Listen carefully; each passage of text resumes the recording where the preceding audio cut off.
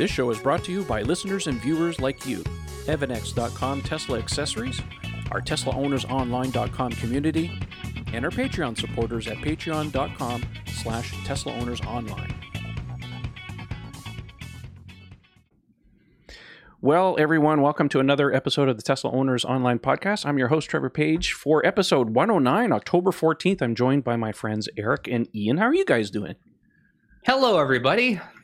Good evening. Good evening. Doing well. Wow, it's been a while. I mean, with the last show we did, we talked about Tesla's shareholder meeting. And of course, at the end of the month, they're going to have their earnings call, which is obviously going to be very good. But today we wanted to jump in because we've got lots of stuff to report. Obviously, the big news, of course, has been this really weird and bizarre thing with NHTSA. Now, for those of you who don't know, NHTSA is the National Highway Transport Safety Agency in the U.S., and anyways, I'm going to bring up a page here so that we can talk about this real quick.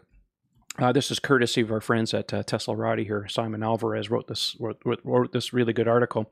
Anyway, so the National Highway Transport Safety Agency has asked Tesla to explain why it rolled out a safety enhancement for its autopilot driver assist system without issuing a safety-related recall. The autopilot improvement was rolled out to Tesla's fleet of vehicles through a free software over-the-air update. Now, later on in the article, this is really bizarre because in the letter that they sent out, they said, as Tesla is aware, the Safety Act imposes an obligation on manufacturers of motor vehicles and motor vehicle equipment to initiate a recall by notifying NHTSA when they determine vehicles or equipment they produce contain defects related to motor vehicle safety and not to comply with an applicable motor vehicle safety standard.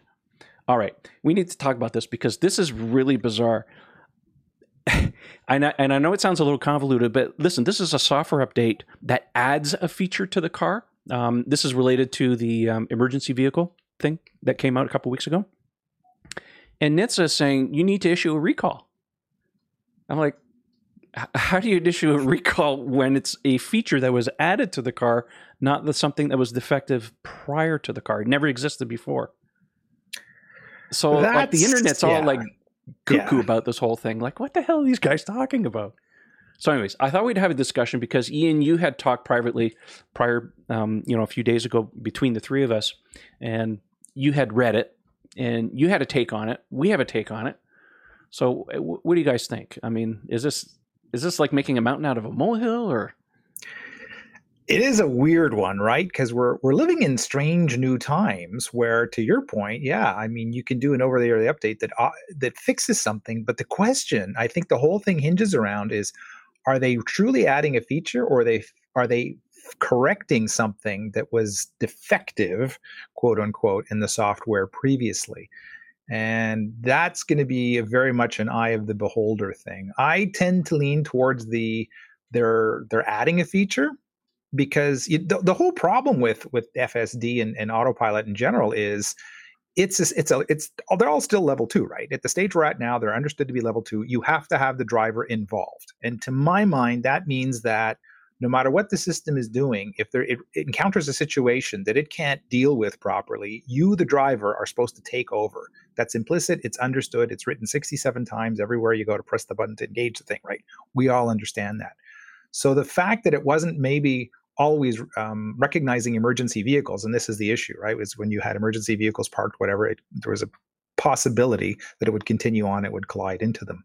So you, the driver, are responsible at all times for detecting that's going to happen, paying attention, and taking action, as if you would in any other situation where the car isn't quite certain. We've all, I think, everybody who's ever used autopilot occasionally runs into something that the car doesn't quite know yet how to deal with. So I don't see that as being any different. And what they've done now is they've improved it to the way that it can perform better under those conditions. It can recognize the emergency vehicles. It can move out of the way.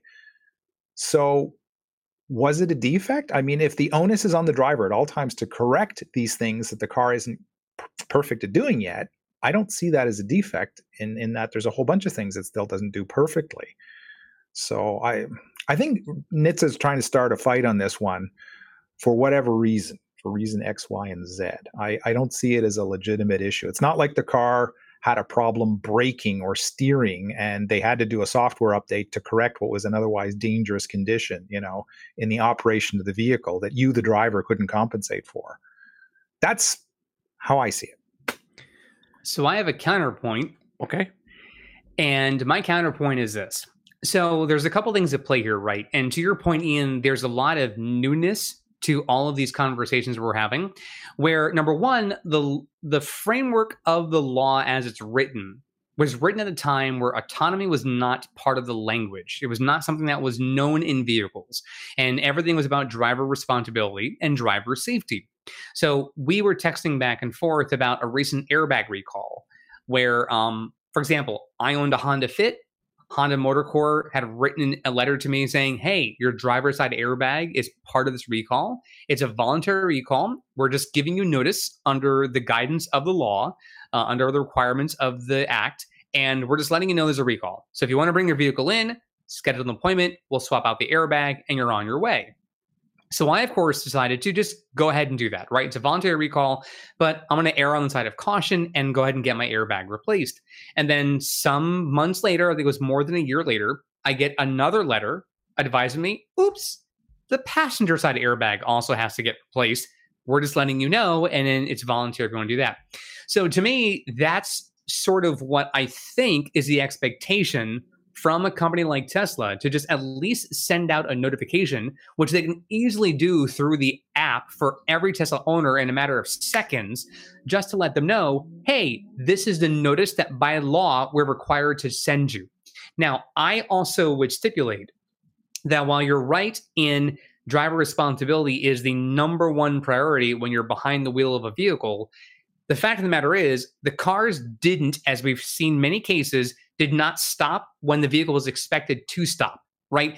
Even if you have the emergency systems in place that the owners had at the time the vehicles were on the road, accidents with other vehicles, like an emergency vehicle, did happen. So certainly, yes, we can fault the driver, but the car obviously didn't have its interventions catch the vehicle in time to prevent the accident in the first place.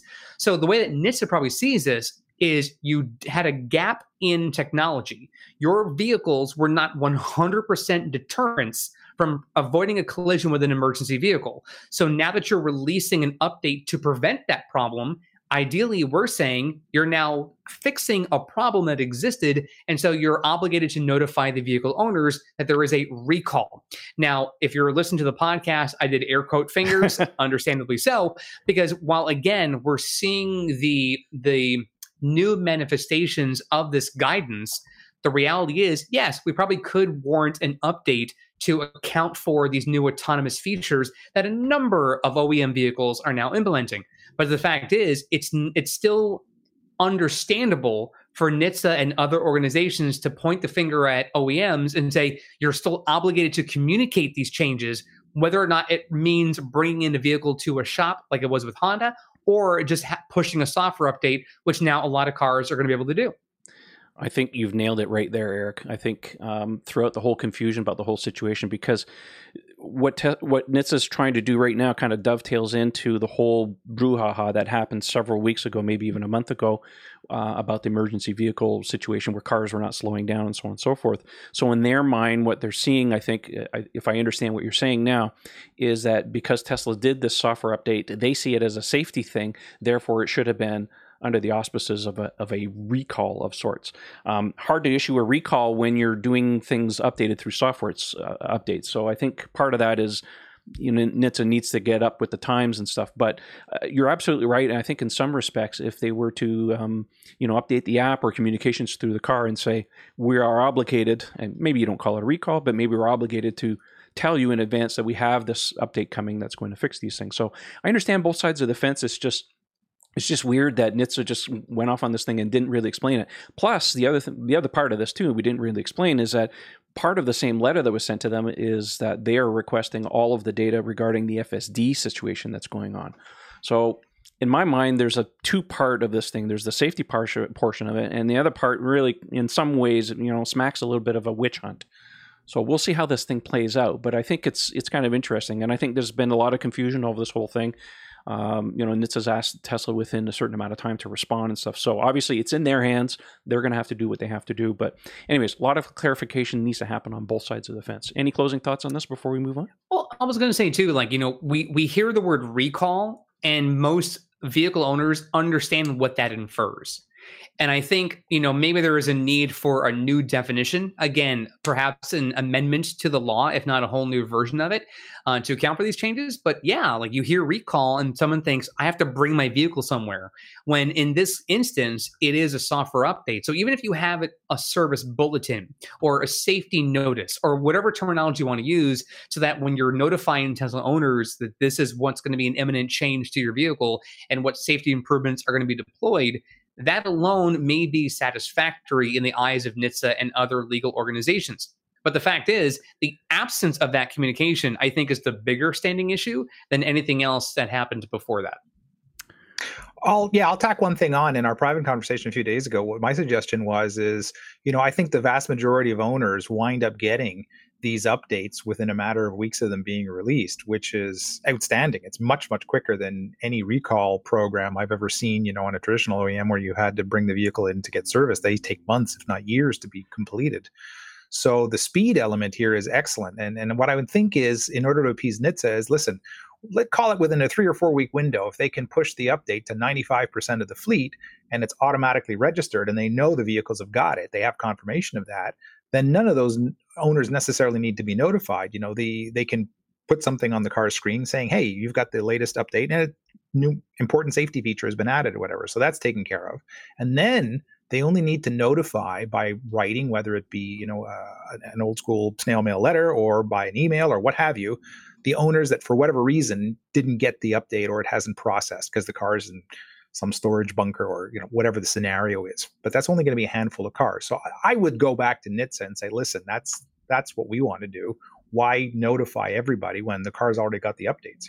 Mm-hmm. I would disagree on this one point, Ian. I think largely I agree with you, but I would say there should still be a notice before the software update's deployed. For example, let's say there's an issue with the dev build and they know, for example, that they have to get this bulletin out, but they know that the deployment of the update is going to be a few days away or maybe even a few weeks away, depends upon the depth and severity of the update.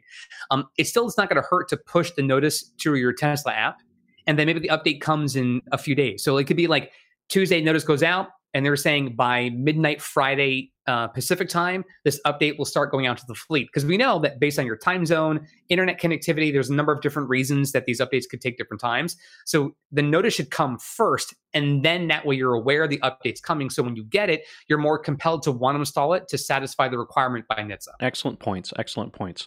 To which I will also add, it would be really nice to get the release notes prior to installing the software rather than after the fact. I mean, Windows, Apple operating system, they all do that. They always tell you, here's the thing, or here's a link you can go to before you apply it, rather than like, oh, I got XYZ software update, and you do the update and reboots, and then, oh, there's no new features, or there's bug fixes, or whatever the case may be, right? So anyways, Tesla's going to be Tesla. I just see this turning into a slippery slope, though, because especially with FSD beta, there's so much. I mean, how many videos have we all watched? There's a lot of goofy things that it still doesn't quite understand when you're dealing with tight alleyways and, snaking around 13 garbage cans in some strange pattern or whatever it is, with a dog running out and a bicycle coming the other way. Like, there's always going to be some weird little scenario that it's not perfect at yet. And this is the whole point of the beta testers driving around. And so, how far do they go with it? It's like, oh, we've detected that if bicycles come in at a 32.6 degree angle and the guy's wearing plaid pants, well, it might not detect it even if the moon's in the third quarter. You need to issue a recall notice. Like, it could literally go that far. Like, well, I would argue that with something that is beta, and because of how small a number of owners that do have it, it's a very different thing because it's not standard with your vehicle, right? Mm-hmm. It is an optional package that you can elect to get. And even then, as we're seeing now, you have to have a very specific driving history. So somebody with an 84 driving score is not getting FSD beta. So the likelihood of someone who's 100 or a 99 score, which we'll get to in later in the podcast, who has that rating is not going to drive so erratic or be the kind of driver that's not going to be giving its full attention to then all of a sudden have these issues, right? They're not all of a sudden go, why did I hit a post, right? Like it's not likely that driver that's doing it. I mean, they're being very smart and judicious to release it to those drivers who are most likely going to avoid an accident because they are paying attention and they have such a clean driving record. That's a whole different conversation for a whole different topic. But I will tell you that I think that for a standard feature, like the vehicles were known to be accident avoidance. It's one of the things that Tesla talks about, which is the safety record that they browbeat people to seeing as one of the first things they talk about. Like, we're going to build the safest cars on the road. If they're hitting stopped fire trucks, that's not the safest car on the road. Even if you have drivers who are alert all the time, things can still happen. So ideally, it is a fix that's needed. But that's why, circling back to what we're saying before, this is a standard feature, something that they're known to do. They sell the vehicles on that metric, and so that's something that should be expected. Yeah. Well, you happen to mention FSD beta, so we're going to kind of skip ahead, and we might as well just dive right into that because we got some other stuff we want to talk about. So obviously, if you've been on Twitter or you've pushed the beta button, everybody realizes now the FSD beta, at least in the first batch of people with scores of 100 or more. Well, actually, you can't get more than 100 anyway. So the FSD beta went out last weekend. Apparently went out to about 1,000 people or so. It's part of the 10.2 release. So reactions to this have been kind of mixed. Obviously, the people that have had FSD beta for the better part of a year and that team of people have said that they've seen some improvements, some regression. It kind of happens. Some of the other people, obviously, like our friend Mark Benton, for example, did a really interesting thread on his observations. There's a whole thread on our forum, of course, on people that have been using it. People that are new to the fold have been reporting that they feel, well, they're not used to it. So obviously, it's catching them off guard in a lot of ways. So, anyways, so the reactions are mixed. The next step is to go out to people with scores of about 99 scores or so. Elon said, and I'll bring up the tweet here so everybody can see. I'll just bring this up here. Come on, Elon. There we go. Someone on Twitter here named Jeff, he says, when is FSD beta expanding to 99 scores? And Elon said, well, maybe next week. We'd like to get to 10.3 before expanding the beta. So obviously, baby steps at this point. We have to take our time with this. So it'll be interesting to see what happens. FSD beta is not available anywhere outside of the US at this point. People, again, reiterating, you have to have a score of 100. Although there's been lots of talk, of course, on Twitter and on the internet as to what constitutes a 100 score, because it's been, I mean, the metrics that Tesla's been using has been all over the map. People have been trying to divine what's going on. Obviously, the algorithm certainly needs some work. We talked about this before. Have you guys seen any of the videos about this? I mean, I've seen some improvements to the UI, but other than that, not much else has really changed. I just want to go on record as saying I find the metrics they're using to determine who gets to test it a little absurd, because if you think about it, they're seeing how cautious and precise a driver you are.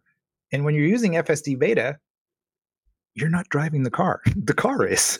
So what you really should be checking is how closely are you paying attention to the road? And really, the only way to know that is your hand constantly torquing the steering wheel, and is the camera now, the interior camera, tracking your eyes, making sure that you're looking at the road. Mm-hmm. So that's really, I think, 90% of the weight should be on that. Obviously, you want to encourage drivers who have safe habits and are driving reasonably. I don't say that those things are not valuable, but the primary focus is you should really be good at paying attention for long periods of time when you're not actively driving the car. And that's quite a different skill set. That's not, I don't think, being weighted as much as it should, not from the way I read, how they're doing this. So I think I understand your perspective, Ian, but I'll add to this, and I will call it yet another counterpoint. If you are the kind of driver who does have erratic driving, where you accelerate very quickly, you have to suddenly brake a lot, your curves and your turns are a bit erratic as well, then likely you're not driving very safely. And I think what's happening is they're going to want to deploy the beta software to those drivers who the vehicle's going to drive almost inch for inch the way the driver does. Right? Full stop at every stop sign, consciously looking at all the intersections, like doing everything that your attentive driver would do. And so while I understand that there is to your point, the need to have that attentiveness, eyes on the road, not at your phone. Like I'm sure part of that is in that calculation, in that algorithm. But I still think it's you want a car to mimic the behavior of the driver when there is no beta software. When you're just in the car, you put it in drive and you go. And I think for Tesla to focus on that kind of driver first is good because your behavior shouldn't change that drastically if you're as attentive with your hands sort of loose off the wheel versus when you're like gripping it for dear life and sort of making sure that, grandma's not crossing with her walker right as you're trying to go through a stop sign. So I think that's a good chunk of it. How they calculate that, I agree. We're all sort of mystified by how it's all done. I don't have FSD beta, so I can't certainly stipulate how it is, and I work from home, so good luck with getting that calculation. But yeah, I think there's I think part of it is the human factor, which is we want the car to mimic the behavior already exhibited by the driver. Well, you have to also remember too, this is the initial release going out to non-vetted people, so to speak. I use that term kind of loosely, but obviously if they're going to release it to a larger chunk of people, they have to get a certain amount of data back to see exactly how the behavior, what kind of disengagements are they getting, what kind of false positives, so they can assess, what the safety factor is. And if they determine that it's better, then maybe they can push it up a little bit. But anyways, it's really cautious. And obviously there's been a lot of talk, of course, part of this NHTSA thing there too, is that they seem to be got their panties a little bit of a knot because apparently some people had said, well, they're supposed to be under NDA. Well, obviously this new batch, nobody's under NDA at this point. So there's a lot of confusion about this. Listen, if you're getting a FSD, there is no NDA anymore. Nobody, you're allowed to post what you want. So I would say, just as a precaution, if you're going to get it and you're going to test it, please be safe, use it responsibly, because the last thing you want is for the things that we've been waiting for this long, we don't want them to be taken away just because somebody's being a fool. Lowest common denominator type of laws will apply to this kind of stuff. So please, I want my toys. Don't take them away just because you want to be a fool and you want clicks on YouTube. So that's my Let me ask you guys this. Based on what we've seen so far as the deployment schedule, the amount of drivers that have it, the videos we've seen, do you think we're on pace to see a full deployment in the next calendar year, 5 years? Like, what do you think the timeline is right now based on what we've seen so far? I would see a wider beta definitely in the next calendar year. Forget about the robotaxi thing. We're still far away from that. We're not even close to level 4, level 5. This is still level 2. Maybe level 3-ish, 2.5. But do you think as far as full-fledged FSD functionality, are we 5 to 10 years out at minimum? Like robotaxi level? Correct.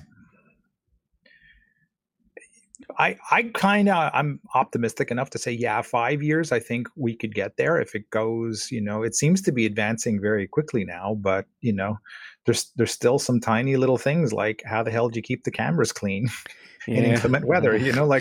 That's the giant, elephant in the room that I still am waiting on an answer for. Well, I will mention this. There've been some clips, like our friend Raj, for example, just threw a towel on the front camera during an FSD thing, and the camera responded, I can't see, and it moved the windshield wipers. So at least from that aspect, it is aware of need to be cleaned. But that's the only camera that's self-cleaning on the car. I know. We've talked that's about no this problem. We've talked about this many times before. So, and the wipers are imperfect as they are. Mm-hmm. Well, actually, the automatic wipers have been a lot better. They're getting better, and I know a recent software update did fix that. There were some improvements there, but ideally, there are times where it's like really super heavy rain and the wipers are still acting like it's intermittent rain, and then there are times where I don't need it to be super. It's not raining much at all, and the wipers are like at a speed 3. So there's still some erratic behavior that I've seen, but ideally, like even that's imperfect. So it would expect to be that some of the reliance of that technology would also need to be perfected before you can get the full release. I mean, I've seen, there was a video that we saw on Twitter, which I know was commented on recently about the Waymo driver who took a very short ride, but it like went down like a cul-de-sac and then came back around. But the person who took that Waymo commented in that Twitter feed and said, well, no, I intentionally that was me because I asked him for clarification to kind of right, because it had to go that route on purpose. But I mean, we're seeing, those literally have no one in the driver's seat. That's right.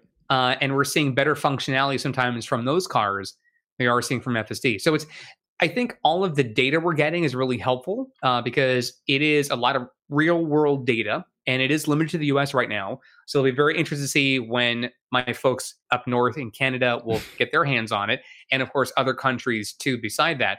But we're already seeing a lot of complexities just here in the US alone for the hundreds and hundreds of drivers that have it. So I'm sure that data set, once they sort of refine it and get it really well tuned, will then go, okay, now we're ready to go to country BCD and see where that goes next. But I to answer my own question, I still think we're at least 4 to 5 years away before there's like a non-beta version that's out for deployment. FSD beta has been tested by Tesla employees here in Canada since at least December of last year, but it's held up in regulatory approval. So that's why I tweeted at Transport Canada, like, come on, guys, it's time to get off the pot here. All right, let's move on here. We want to talk about Giga Berlin. Giga Berlin. Now, if you've been living under a rock, you probably didn't realize that Tesla had a very large open house at Tesla Berlin, well, Brandenburg, which is just outside of Berlin, for friends and family and media and all the other stuff. I actually wrote a large article on some of the findings on our website here, and I'll bring up the forum. I'll put a link in the show notes for you guys if you want to read, because there were some very interesting bits. Obviously, with the new factory, we want to see what kind of improvements. This factory, at least for now, is dedicated to building Model Y for the European market. And boy, oh boy, did we ever discover some very interesting things. So I'm going to go down some of the points that I think that are very important.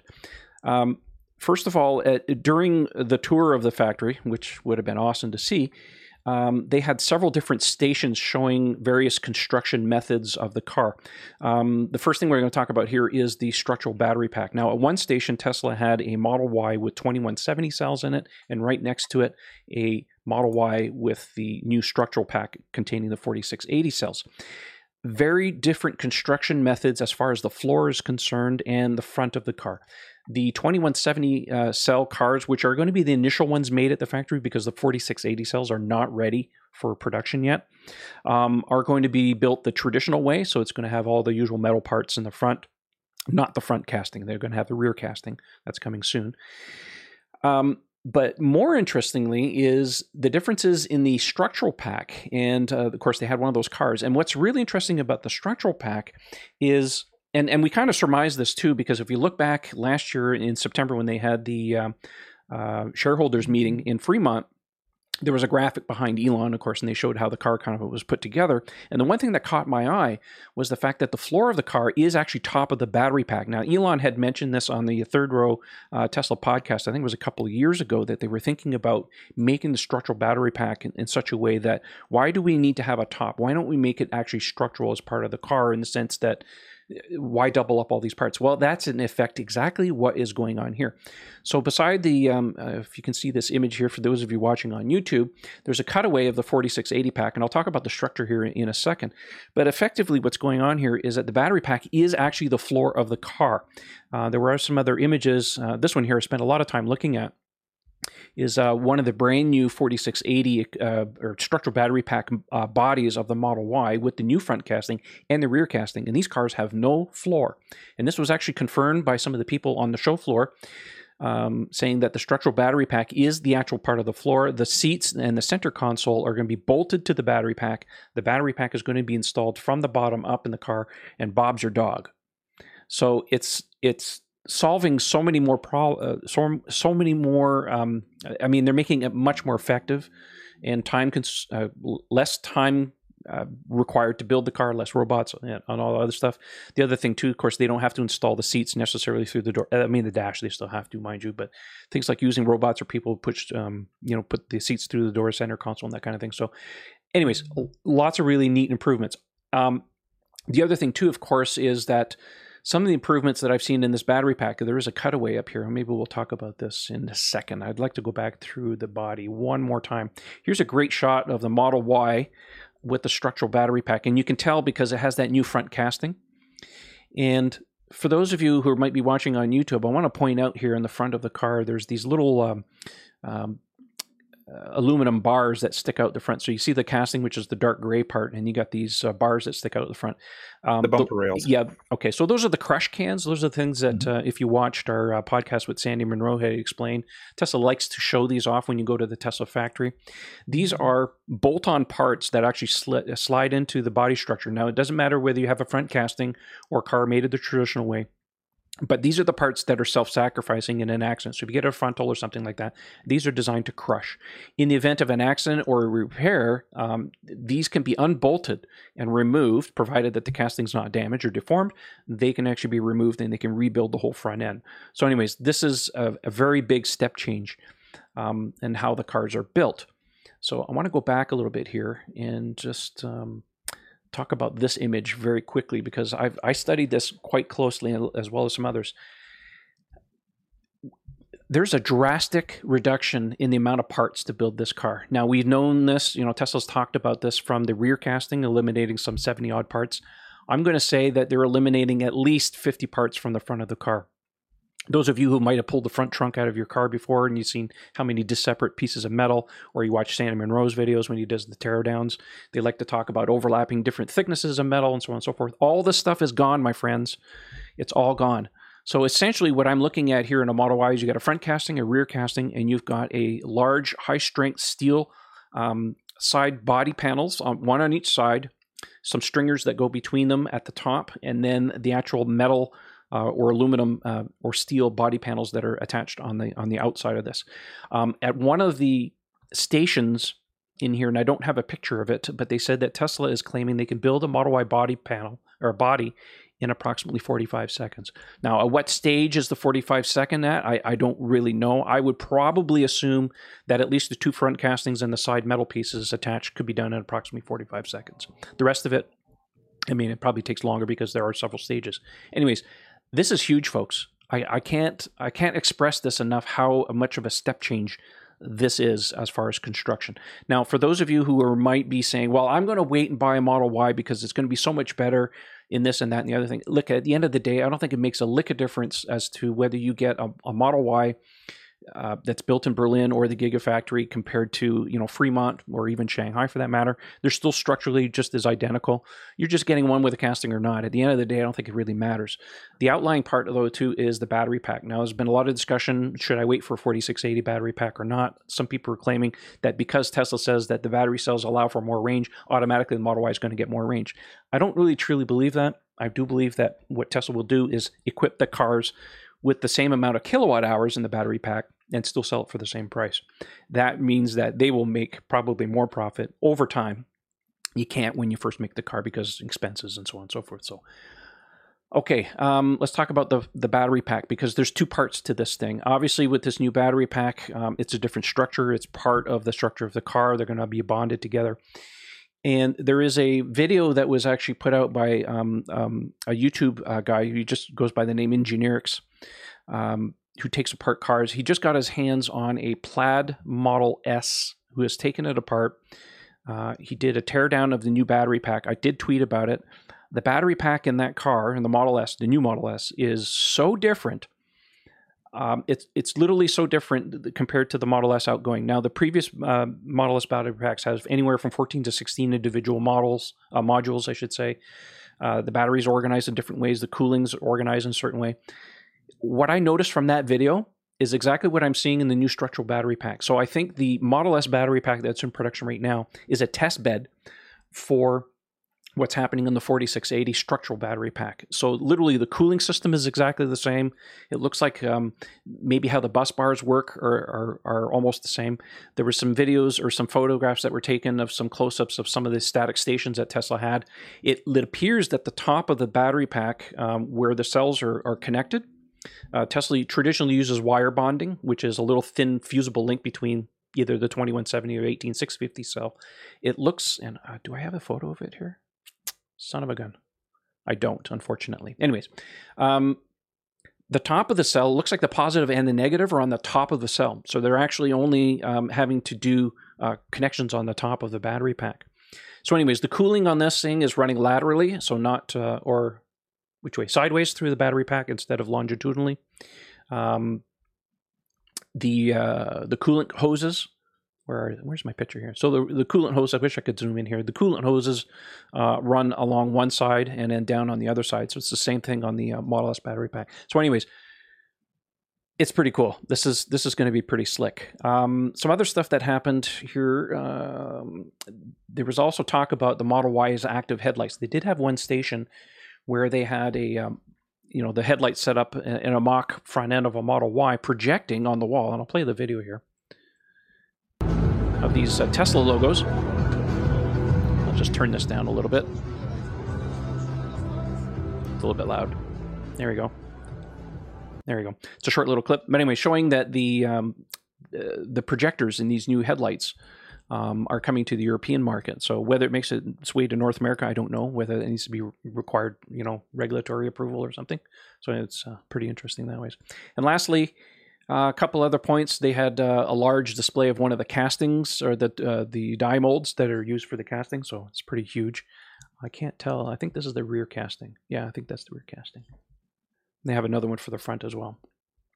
And of course, they don't let anybody near the paint booths, but they have the brand new Dur Color Lab paint booth with all the robots running. Oh, maybe I'll just turn that down a little bit. Cool robots. I have very high faith that the robots in the paint booth will be better in Giga Berlin. Now, you, sir, that's so excited about the idea of them coming out with a radical new red along the lines of Mazda's red, the name of which I never remember. Did you catch that little Easter egg of an image of that Y tucked in the background in one of the shots? Somebody posted that on Twitter. Yeah, unfortunately, I don't have the images here, but someone did take a picture of a car down one of the production lines that was partially draped, and it looked like the crimson red. That Elon had hinted at that they were going to do. So I think the fact that they've got a brand new state-of-the-art paint booth. I mean, the last paint booth that Tesla installed, and I don't know about the one in Shanghai, but the one in Fremont was put in around 2014, and it was kind of slapped in there really quick. I do believe that this is going to be super state-of-the-art, and I'm very hopeful that not only is the paint quality going to be better, but in due time we will see different colors and hopefully more colors. Volkswagen uses the same type of systems from the same company. They're very famous throughout their different divisions, namely Porsche, for example. You can order pretty much any color you want under the sun. So I'm hopeful that eventually that we will get something like that in due time. So anyways, very exciting to see all these developments, and of course, everything you see here is also going to be in Giga Berlin or Giga Texas, maybe even some other improvements, of course. So it's looking really promising. Any thoughts on this guy? I mean, I've been hogging this whole thing because I really like this stuff, but what are your thoughts? I couldn't possibly add much more to what you said. I don't know about you, Eric. I guess the only addition I have is this is fantastic for podcast listeners, because they can't see this stuff. So we always recommend that they go to YouTube to see some of this content.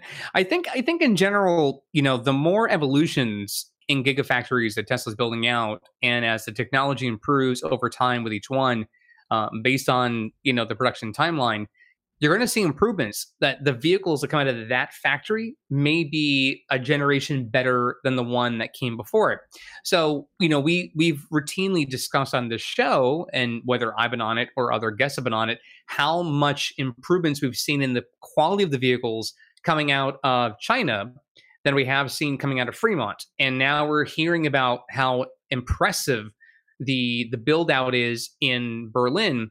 And so it's not surprising that as Giga Texas comes to fruition in the months ahead, that it too may be even on par or slightly ahead of what we're seeing out of Berlin. So, I think we're going to continue hearing this. We're going to continue seeing this. As Elon mentioned in the shareholders meeting last week, that, we're going to keep Fremont. It's going to obviously keep operating because it needs to, but generationally, it is now in, I don't want to say I guess you could say it's a vintage factory, based on the tech that's now available in the newest factories that have opened since then. Yeah, absolutely. Fremont is starting to show its age in some respects. Speaking of which, it's also super tiny. I mean, that's the thing too. We have to realize that they were limited by real estate. I mean, when you have countries that are like, how much land do you want? What do you want to build out? Where do you want to put it? And you can just freely design whatever structures you need because you have all of that landscape. That's a big difference too. I mean, it really gives you the freedom to just think outside the box and go, what if we could do this? And you realize, oh, we can do that. Fremont just is already a fixed structure. So they had to work within those boundaries. So it's very different now because they can just build out wherever the land exists. Absolutely. Speaking of which, because, everybody is asking, hey, listen, you guys had that big rave party and the whole open house at Giga Berlin. What about Giga Texas? Yeah, exactly. So our friend Sawyer Merritt took to Twitter and asked Elon. So I'm feeling Giga Texas deserves similarly opening a Giga Berlin, a cool tour, rave. Can we have some kind of thing for Giga Texas? And Elon responded, hell yeah. So looking forward to that one. Some of us are actually starting to make plans behind the scenes for doing some kind of convoy getting down there. Luckily for me, I just got my updated passport and the borders are going to open sometime in early November. I'm not saying that they're going to have this party right away, but I'm looking forward to that. So that's probably going to be one of my next big road trips. So here's a question for you. We've had Tesla Tequila. There's now Giga Beer. Giga Beer coming is happening. Out, right? Are we going to have like Giga Steak? For Texas, like what will be the marketing strategy behind whatever? Because to me, if you're thinking Texas, you're not like doing wine. No, right? No. If you're doing beer, you're doing like something cheap. That's like a low quality lager or something. So are they gonna? But Tesla's doing high end stuff. So we're talking like Tesla filet. Like what are we talking about? I'm telling you, man. If you've been to Austin, there's some damn good barbecue there. My friend John took Ken and I out back in 2017. We had a really good time out there. So yeah, I'm looking forward to seeing the factory and partaking in some good Texas steaks. Hopefully, Elon, if you're listening, steaks for the rest of us. Oh, they could do Tesla tuna. FineLab has a line of protective coatings that were engineered to protect your Tesla's paint, leather, carpet, plastic, and wheels, effectively blocking all those UV rays and environmental factors before they ever get to ruin your brand new baby. FineLab offers a complete line of car care products and ceramic coatings for both the do-it-yourselfer and professional detailers. Did we mention we also have the world's first self-healing coating? Check us out at finelab.com, that's spelled FEYNLAB, to see the science behind the self-healing. Check out our product catalog and click Contact Us for a free quote from a certified installer in your area. FineLab and Tesla, we were meant for each other. I pitched what I thought was a cool idea to Tesla Stars when we were goofing around with this.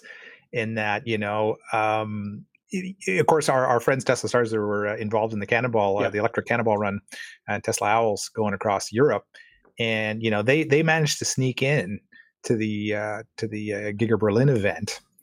And I thought, well, like if you run into problems with security, we should all pull that move from Close Encounters of the Third Kind, where it's like, I keep seeing this thing. Like, what the hell why am I here? How come I have so many questions? Like, just act. Like, who are you people? Exactly. Show up with like little replicas of the Gigafactory and mashed potatoes or something and saying, you did this. This has been implanted in our brains. I cannot believe right now how old the show has become that you're referencing a 1970s movie. Like, it's a great movie, man. I know plenty of kids that watched it. It's a classic. Don't get me wrong. I've never seen it. I think Richard Dreyfuss is in the film. Yes, of course. Right? I've never seen it, and I'm telling you right now. Listen, I'm almost 44 years old, and right now I feel like I'm 74 thanks to the two of you. Ridiculous. Heresy by word, heresy by deed. Please, there will be punishment for this, sir. We're getting out the competition. Eric, do yourself a favor. Watch the movie. You'll understand. All right, let's move on. Listen, I'll make references to new stuff. You guys will be totally lost. No. We're in the same time zone here. We're on the same timeline. You're just a little younger. You need to go back and watch. No, we are not on the same timeline, sir. No, sir. Come on. Move on. Close Encounters. All right, moving on. For those of you who haven't updated your Tesla app, it is now at 4.2. iOS gets the updates faster than Android. I don't know why, but anyways, if you want to sideload it, there's APK Mirror is a place where you can go and download the latest version of Android. Anyways, so we have some friends. Tesla Scope is namely one of them, who have dissected the Android version because apparently it's easier to do because you can just download the zip file and rip it apart. Well, they found some very interesting things that are coming. Now, this is in the app. It has not been enabled yet, so we're going to need a software update on the cars. But look what's coming, folks. First glimpse of the UI relating to live streaming of the dash cam on your Tesla mobile app. We've all been waiting for this. They go on to confirm not only that, but we will have the ability. Let me bring up the subsequent tweet here. Looking through the strings, and I know it's really, really geeky here, but there's a whole bunch of strings in here relating to being able to use the passenger or the pedestrian warning system through your app to talk to people. So if that's going to get so out of control, I know. So step away from the car, move away, creep. All of the Knight Rider references that are forthcoming. At least that's 80s, guys. 80s. I know. It's too new for me. So, anyways, for those of us who've been looking for a way to look at your your videos through the Tesla app remotely, well, it is looks like it's coming. So probably a couple of software updates away. But this is very promising. A lot of people have been asking about this for some time.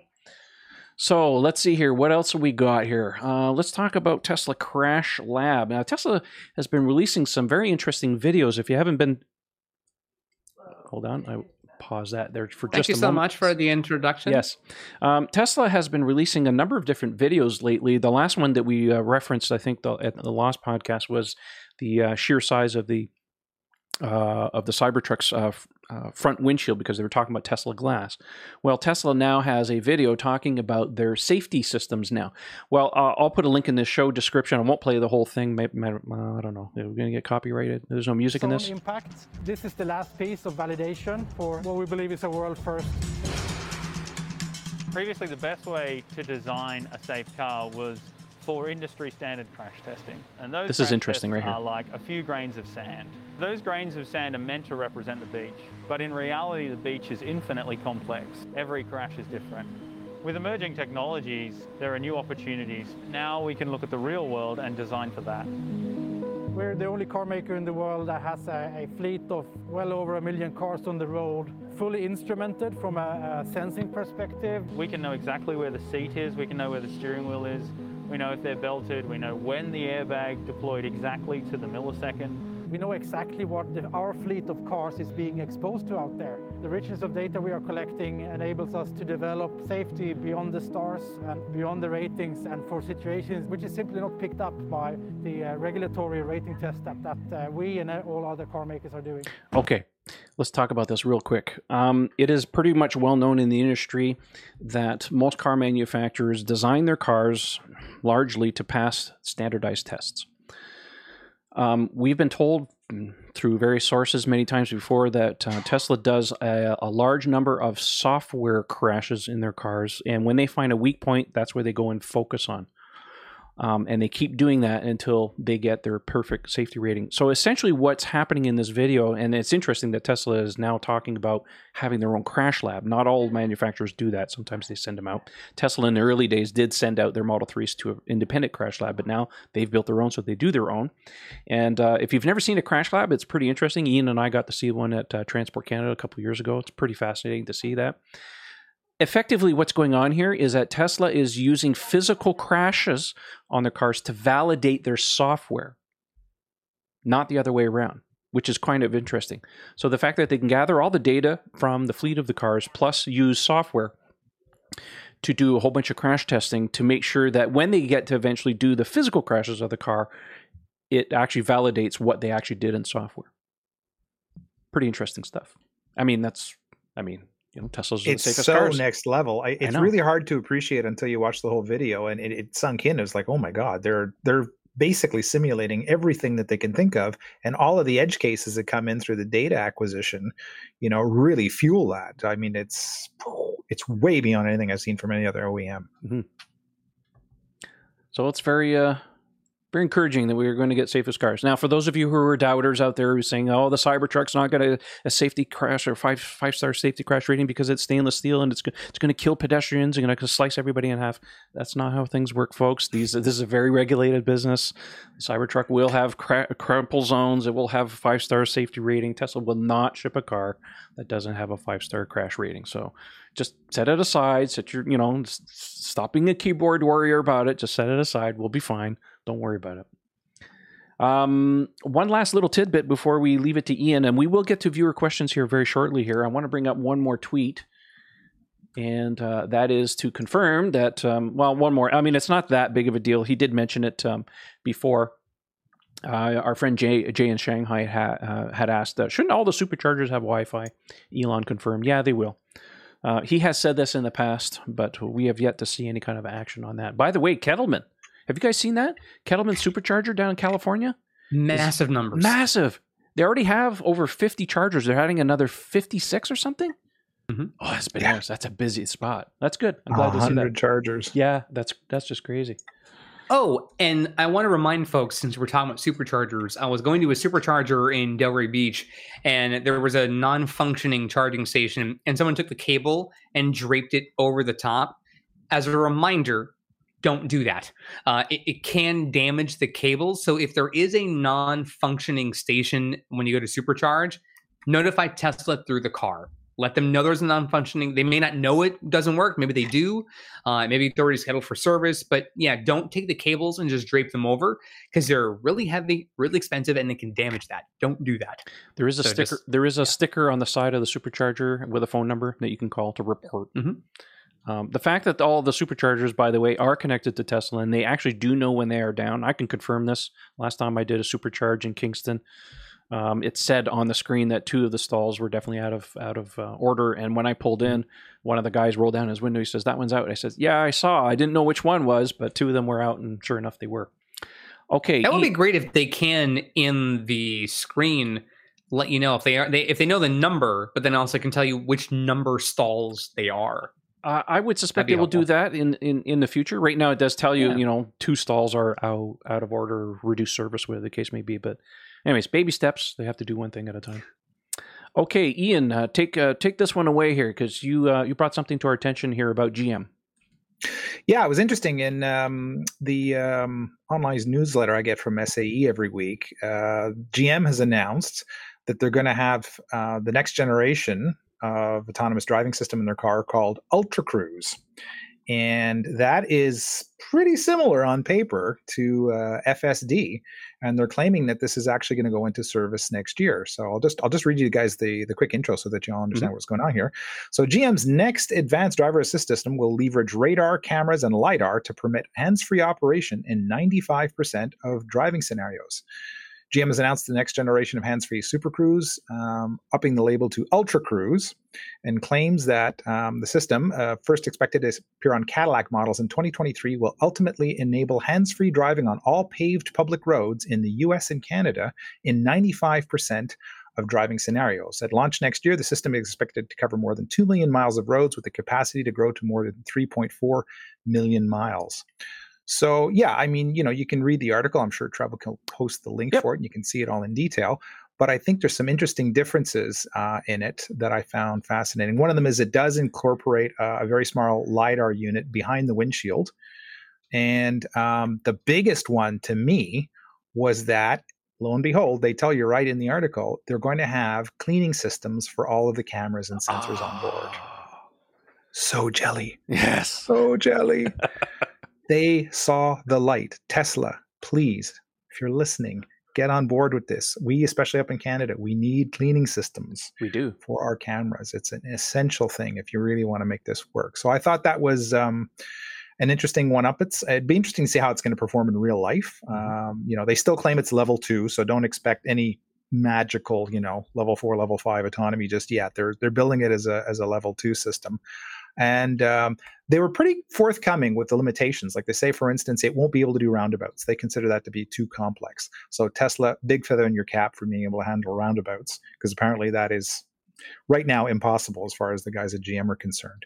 But I thought that was interesting, but especially the camera cleaning part. Yeah, for sure. Well, we've been harping on that for quite some time. There is no way that Tesla's going to get to all of these things that they want without mitigation for weather. It's one thing to have the front windshield wipers, but if you're relying on the side pillar cameras, sorry, folks, you need to get them cleaned. Hydrophobic coatings are not good enough. All right. Is it that part where we talk about questions now? I think it is. Okay, let's do it. First of all, I say thank you to everybody on Twitter who submitted their questions. Usually the day of we do the podcast. If you follow me, Tesla Owners Online, on Twitter, I will put out a questionnaire, Google form that you can fill in, and we will gladly answer whatever we can on the show, whether it's Tesla related or your car related, or no medical questions. We're not medical people, and we're not financial people either, so we won't give that kind of stuff. Eric, what's the first question we got for tonight? Ooh, okay. From our friend Lars at Tesla para Todos. Hey, Lars, how you doing, buddy? And yes, it's not Tesla para Toros. It's Tesla para Todos. We've had Lars on the show before. The episode is called Your Opinion. Your Opinion. Test tongue-tied on that one. You want to try that again? Your opinion. So if you go back and listen to that podcast right now. All right. With EU production imminent, what are some of the major differences you expect to see from that market? European production of Model Y. I guess that's probably what he means. It's got to be something comparable, yeah. Well, you want to call him now and ask? We can just call him now and ask. Well, you know, what is it, like 3 a.m. there? Yeah, probably. Oh, he'll love that. I think we have to kind of refer back to what we were talking earlier in the show about the Model Y advancements. So obviously everything going to Europe in due time, because I don't think that they want to continue shipping everything out of Shanghai. Keep in mind, the factory is going to take the better part of a year to get ramped up.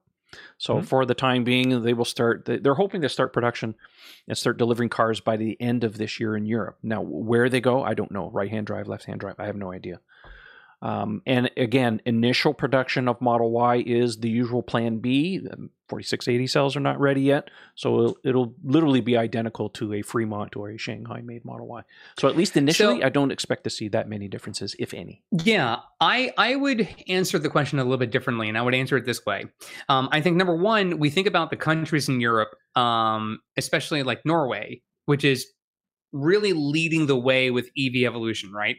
And if you think about the markets there that could benefit from having very quick turnaround from order to delivery, one of the hiccups with the EU is when we saw Model 3, Australia gets their reservations in first, and then they're waiting forever because the cars are being delivered to those who ordered it last, ideally, and they were getting it first, and sort of reverse order deliveries because of their location. So if you have a market that is sort of longing for a wide array of EVs, knowing the brand that Tesla stands for, and knowing the adoption rate that we're seeing in Europe is probably higher in certain places than we're seeing here in certain U.S. Localities. We know California is big on this, right? But like not every state. I mean, Texas, knock, knock. We're seeing different paces for that. So I think in general, whenever, even if production is staggering out the gate, once it is fully ramped up, I would expect massive numbers from that market because of how quickly like cars will just be ready to order, where you can maybe place an order and then 2 or 3 days you can get your car if they're on the lots already. So that's going to be the biggest change for them, is the wait time that they're used to now is going to be drastically reduced. And that may end up having more orders and more cars on the road in a shorter period than we've ever seen before. It's important to remind folks, because if you're new to the podcast, maybe you're not too aware of how Tesla works, but their logistics are such that because they only have 2 functioning factories at this current time, that because of how Tesla recognizes revenue, that at the start of a quarter, they always start manufacturing cars for foreign markets at the furthest distances first. So Fremont starts building European or Asian cars at first, same thing in China, and then towards the later part of the quarter, they switch over to local production. So if you're placing a car, if you live in North America and you place a car at the start of a quarter, don't expect to see it right away. You'll see it towards the end of the quarter. It's just kind of they operate. And to Eric's point, exactly what's going on. The fact that they're going to open a factory in Germany that will handle the European market will severely cut down the amount of time that people have to wait for those cars. And same thing in North America once the Giga Texas factory comes online with Model 3, or not Model 3, but Model Y and Cybertruck and that kind of thing, that will cut down that. The other side effect of Tesla making Model Ys at the Gigafactory in Texas will be that once it's fully ramped up, I would suspect that Tesla will probably cut down production or shut down production in Fremont for a short amount of time so they can do much needed upgrades there for that car. So they have to have another production line up and running to take the load off, because you can't change the wheels going down the highway at 80 miles per hour, right? So that's what we expect to see there. All right, what's the next question? It comes from Maurice. He says, why don't Tesla vehicles have two-way charging like Ford Lightning and Hyundai Ioniq? Not yet. Not yet. We do. I thought I read somewhere that the Model 3 inverter does do two-way, but it has not. Tesla hasn't done anything as far as enabling that. Keep in mind, you can't just take your car and plug it into your house for the energy transfer to go from the car to the house. Right. You can't do that. Right now it's only one way. To do it the other way needs additional equipment, electrical stuff. So it's not as simple. I think I have a reason why. Mm-hmm. Power walls, yes. Well, if you with the Ioniq and the Lightning, which honestly, great name to call it a Lightning. I'm sorry, it just is.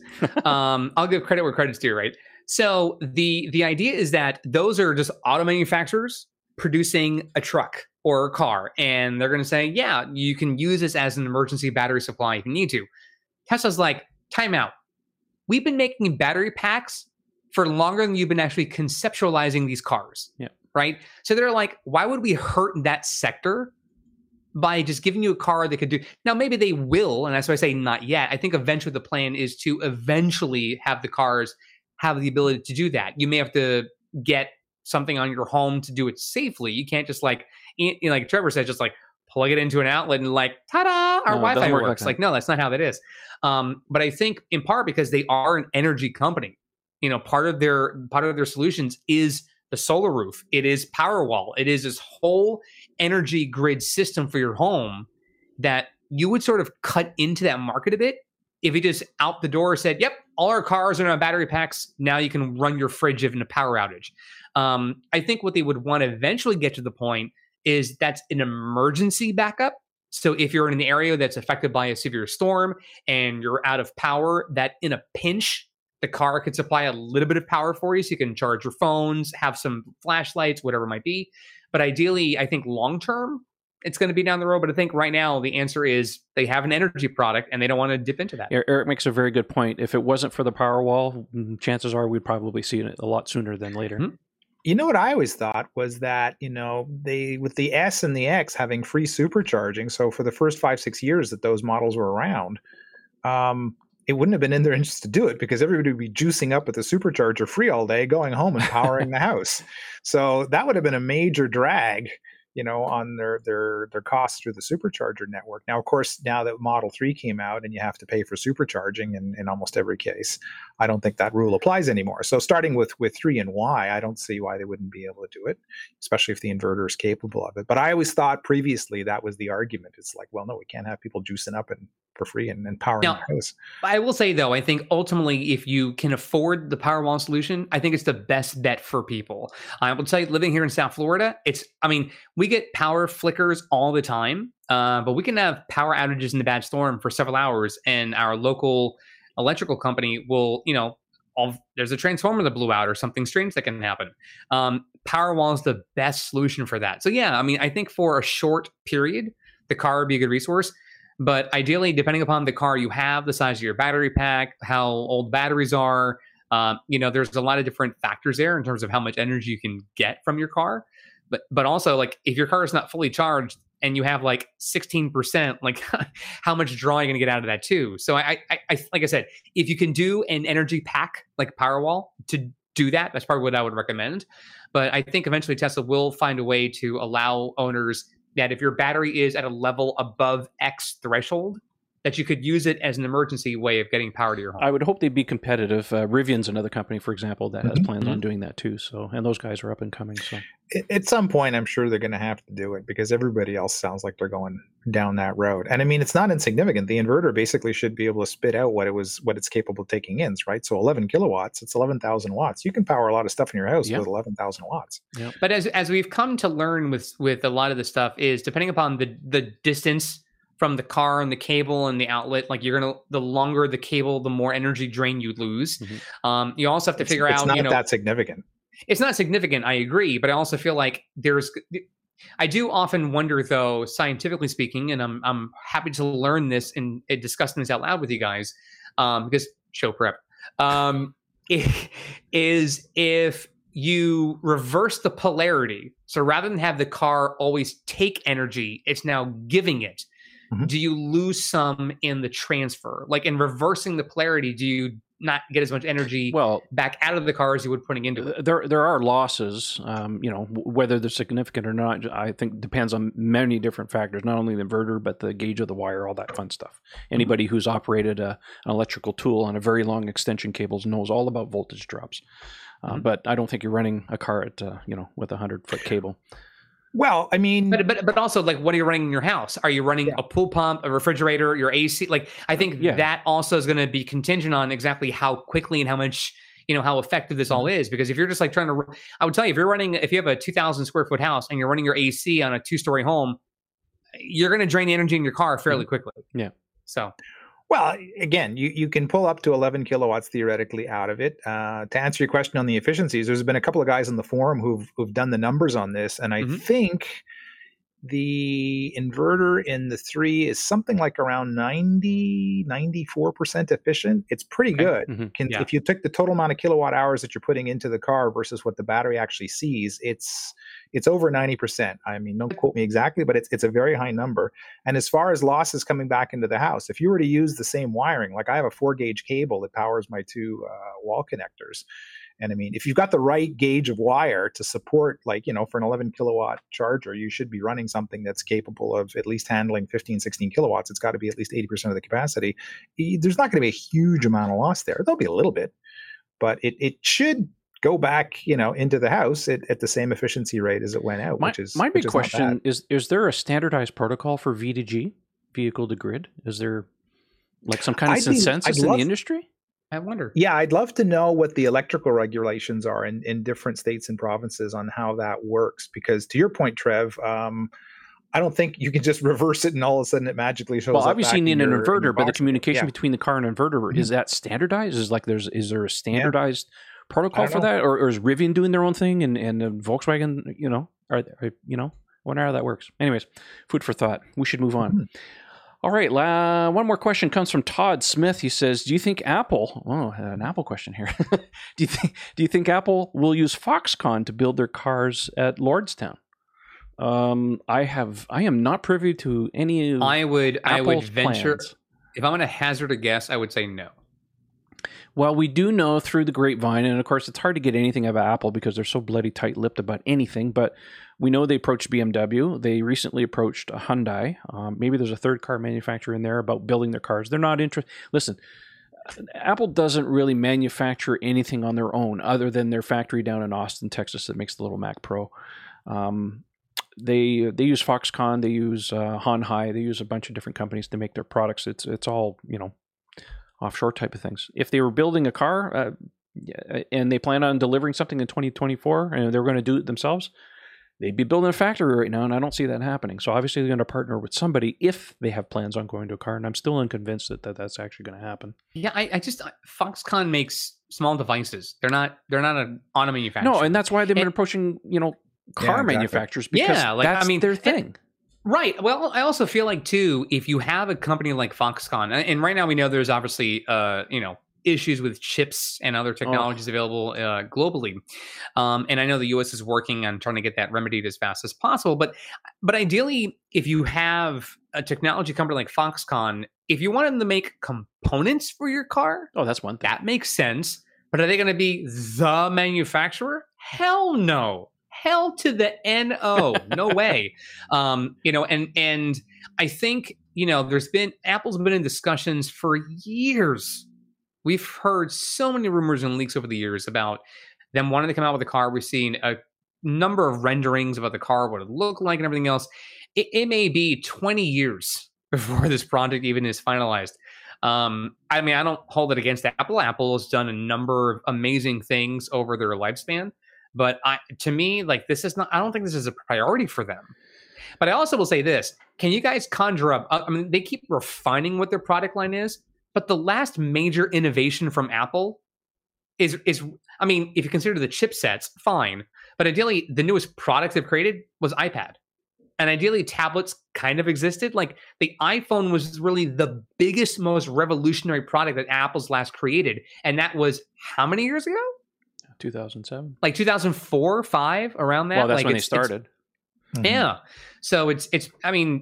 But a car? I mean, great if they do it, but I mean, it's kind of like now with Apple TV. I sort of see it like you're entering a marketplace that already has a number of competitors.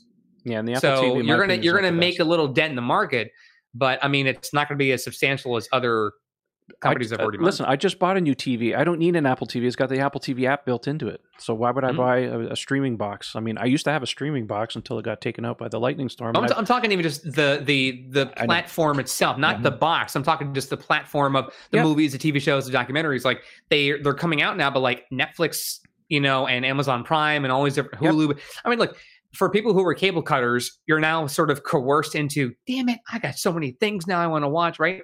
But like Apple wanted to enter that market space. They saw what was happening with a company like Amazon. Like, well, wait, we want to get a share of that pie too.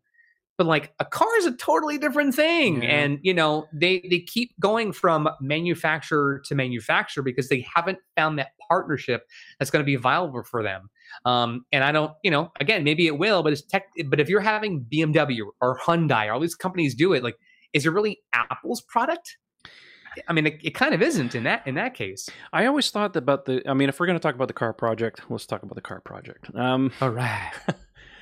My opinion with Apple has always been, if they're going to enter the car market, I just don't see a go-to-market strategy for these guys. It just doesn't seem to be something that would really fit in. I mean, if you're going to do the software thing, okay, maybe they have an ecosystem that they can extend into, but it just doesn't smack of something that they would really want to deal with. Yeah. But to your point about manufacturing, you can't just go to an electronics manufacturer and say, build us a car. It doesn't work like that. You have to approach the incumbents in there.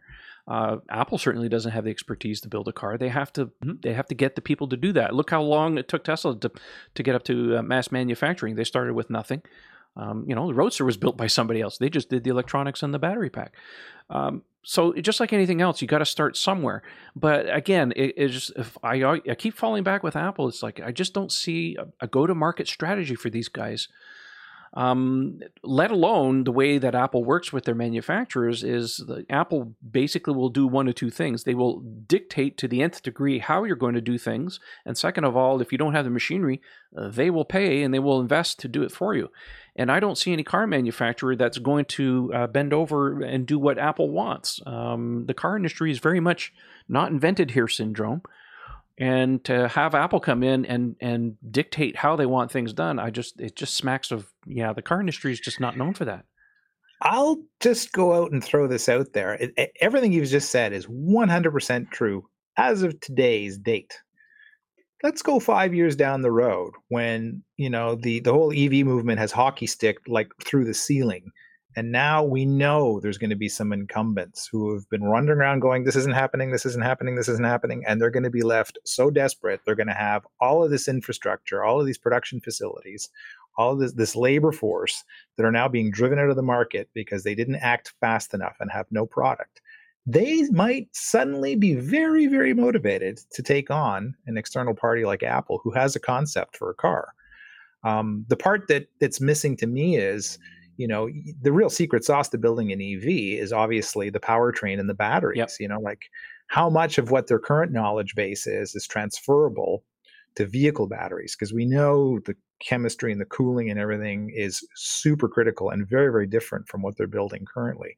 That's the part to me that's kind of like, is there a lot going on in the background we're not seeing? Because if that part's not there, I don't see where their advantage is. If they've got that figured out, they could be an attractive partner for, like I said, for an incumbent who's running into serious trouble in 4 or 5 years and hasn't got anything yet tabled up to go. Well, the bottom line, the bottom line with Apple is they do have to look at new markets and new products, because you can't sell iPads and iPhones for the rest of your days. You got to find new markets. Well, I also think too, if Steve Jobs were alive today still, the company might be performing very differently than what we're seeing today under Tim Cook. But I also think SpaceX and Blue Origin and Virgin Galactic, for that matter, these are companies led by 3 exorbitantly super rich white dudes who honestly could put their money to better use. Frankly, I'll be honest with that. But I also know that they're private contractors that are fighting for the same real estate in space. And SpaceX routinely keeps winning out those contracts with NASA, whatever the bidding wars may be. And, they're not revolutionizing a whole lot in terms of space science, right? Like we've been going into space for decades, since the 1950s. And, I don't think that they're reinventing the wheel per se, right? The thing that SpaceX did with Falcon Heavy, which is, that vision of 2 rockets landing side by side at Cape Canaveral, like that's an amazing thing to see, because before SpaceX, you just dumped a rocket in the ocean, like, all right, that's it, we're done with it, one use and we're done. And they're finding a way to sort of, help lower costs. But we're still venturing to the same damn real estate we've been doing since the 1960s. We're just kind of going a little bit up there, and then we're back again. Now, the goal is to eventually go farther. So we're going to see now with the James Webb Telescope, all the new things it can discover, with Lucy launching this weekend. I mean, there's a lot of cool things that are happening at NASA outside of just SpaceX and their contracts. But be that as it may, there's not a lot of major changes. Like, we're excited to see what they're doing, but they're not all of a sudden like launching a new way of going into space. We're still putting fuel in a rocket, lighting the wick, and then off we go, right? And so, yeah, our rockets don't pop at launch, but you get the point. But anyway, you know what I mean? So like, and then to me, like, but the correlation to that in Apple is, if you go with a car, you're not reinventing the car. You just want to get your name on a car. And ideally, like, how different is it? Their car can't be the iPhone of cars. To me, Tesla is already the iPhone of cars. Yeah. So I don't know what that, to me, it's a lofty goal. That's great. And if you hire, like Ford's doing, thousands of workers to build the Apple car, great. Have that workforce here, put people to work, get union jobs in there. Awesome. All for that. But ideally, like, it's a freaking car. It's weird. It's a whole weird thing. And people ask this question. I'm like, why? It's weird. It's a valid question. I just think it's a strange topic that people keep asking about when it's been years of this conversation already. Well, time will tell. I think the last we heard is that they have plans on 2024, maybe 2025. But again, I'm going to go back until I see otherwise. I just don't see a market for these guys. Well, that's pretty much the end of the show. You guys have any closing things, or we're good? Okay. All right, Eric, why don't you go first and tell where people can have a chat with you if they'd like. First and foremost, thanks for this conversation today. It's been great getting these questions from our audience. It's been a while. Yes. So it's good to hear from our friends out there. You can find me on social media. I am on this website. If you've heard of it, it's called Twitter. It was not down last week when Facebook went down and all those different things. So Twitter continued to work. So if you wanted to reach me, you actually still could last week. So you can find me on Twitter. The handle is ECFix. That's ECFIX. And you can always say hi, whatever it is. I just had 10 years of BS on Twitter. So here we go. Another 10 more years of nonsense from yours truly. Lovely. All right, Ian, how about you? Where can people find you? Well, you can find me on that same famous website under the handle Ian Pavelko, as well as Tesla Owners Online under the handle Mad Hungarian. If there's anything I can help you with in either place, I am always happy to do so. And of course, if you're looking for something in the way of Teslaware, you can go to my little website called, well, not my website certainly, but my little shop on Teespring. Yes, a little shop of horrors. Teespring.com, and go to Mad Hungarian Evolveware, and you can find my stuff there. Yes, link will be in the show notes if you guys want to check out his site, along with everything we've discussed this evening. What do the sales of your shirts benefit there, Ian? Well, thank you, Eric, for asking that question, because I've gotten lazy in recent episodes and I even forget to alliterate on that. But yes, they go to help various EV organizations, volunteer organizations, such as here in Quebec, we have l'AVEQ, l'Association du Véhicule Électrique de Québec. On a larger scale, we have some different partner organizations across Canada under the umbrella of Electromobility Canada. And then finally in the US, a portion of the funds go to, wow, I'm blanking out here. In the US, we have... See what happens when you don't say it often enough? You forget. Yeah. Oh my God. Remember, folks, he made a reference to a 1970s film. Age is getting to him. Anyway, go to the store, buy some stuff. I even got some cool swag here. I got my amazing weapons of mass adoption mug. Yes, that's So awesome.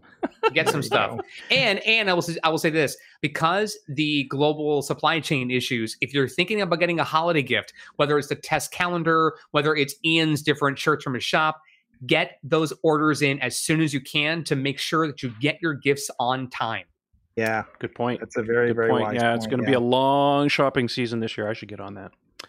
All right. Well, I guess that leaves me. If you want to follow me, I'm very active on Twitter. The handle Plug is in America. Yes. It's Oh, Plug in thank America. you, Ian. Plug in Yes. America. There you go. All right. You can follow me on Twitter, Tesla Owners Online. Check out the forum at teslaownersonline.com. That's a little link down here at the bottom if you're watching on YouTube. Best place and friendliest place to discuss all things Tesla. That's it for this week, and we will see you next time. Thanks for watching and listening, guys. It's been an awesome show, and I hope you appreciate the new YouTube graphics and logos are going on here. I got a new system, and I finally decided to up my game a little bit on the streaming thing. So Show off. yeah, well, you know how it goes. And maybe in the future, if things work out really well, we'll get a few weeks under our belt. We'll start doing some live streams. So we'll see how it goes. All right, that's it for this week. We'll see you next time, guys. Thanks for watching. Bye for now. Bonsoir tout le monde. Thanks so much for watching.